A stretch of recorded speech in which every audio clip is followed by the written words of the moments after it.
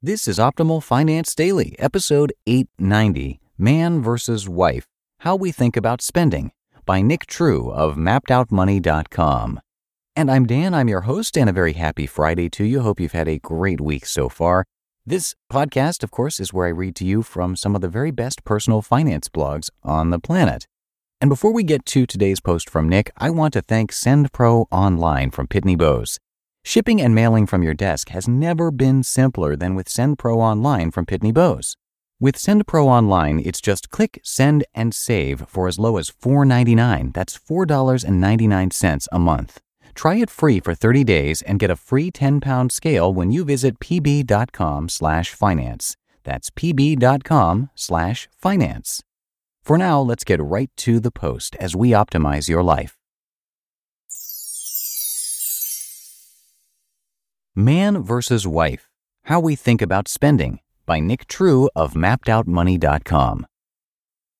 For this post, when I say spending, I'm talking about spending fun money on the things you want, not just spending any money. Today we're going to talk about fun money and different ways to spend it. And I'm not talking about whether to use credit or debit. I'm talking about how we think when we spend. You need to figure out what kind of a spender you are so that you can avoid pitfalls that could easily entrap you. In order to help you understand what I'm talking about, I'm going to discuss the difference between how my wife and I think about spending. Nick thinks about the product. To my wife's annoyance, I tend to be extremely thoughtful about purchases that I make. I very rarely make a purchase in the heat of the moment. Typically, when I buy something, I'll do research to make sure I'm getting the absolute best product and best deal before I even set foot in a store. For large purchases, it can take me weeks or even months before I've decided on exactly what I'm looking for. But even for small purchases like clothes, movies, or books, I rarely spend spontaneously. There's something about spontaneous spending that makes me anxious. I can't even handle it.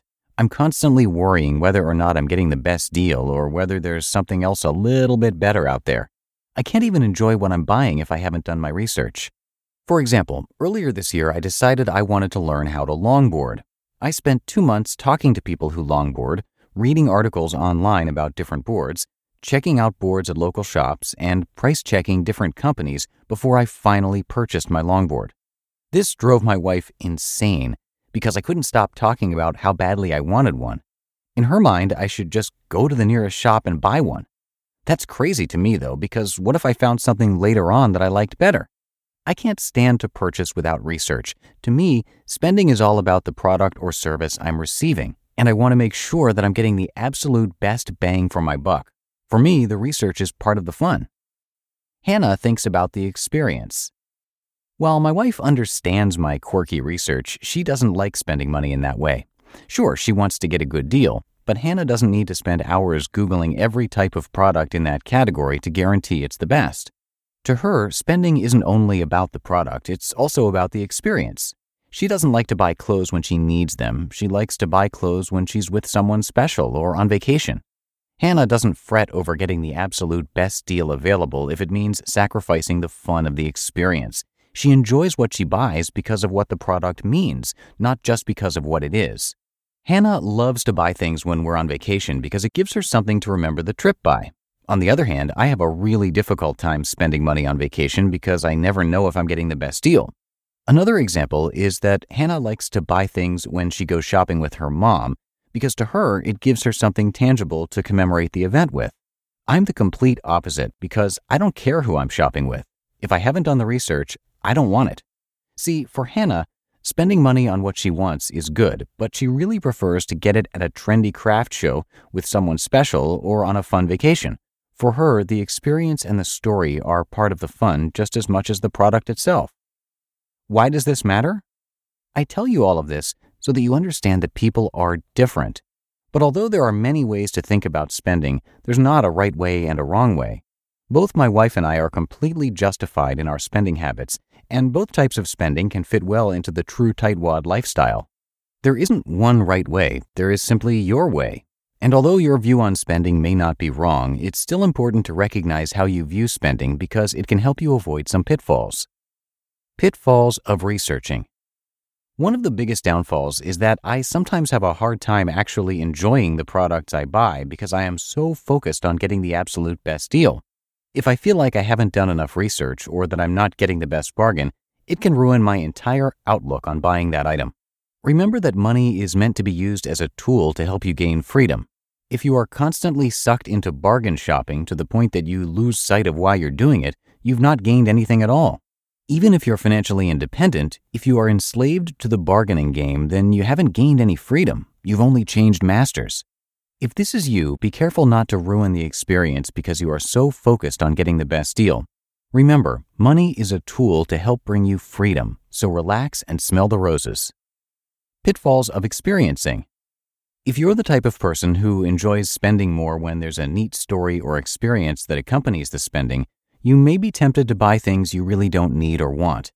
One of the big things I talk about is making an effort to consciously decide on what is important to you. If you like to spend more when you're at a cool shop or on vacation, it may be difficult to still act consciously while you are there. It's very easy to start buying things that you won't ever use just because there's a nice story to go along with it. But of course, everything should be done in moderation. If your spending is in the budget and you really want it, go for it. After all, that's what spending money is all about. How do you think about spending? You just listened to the post titled Man vs. Wife, How We Think About Spending by Nick True of MappedOutMoney.com.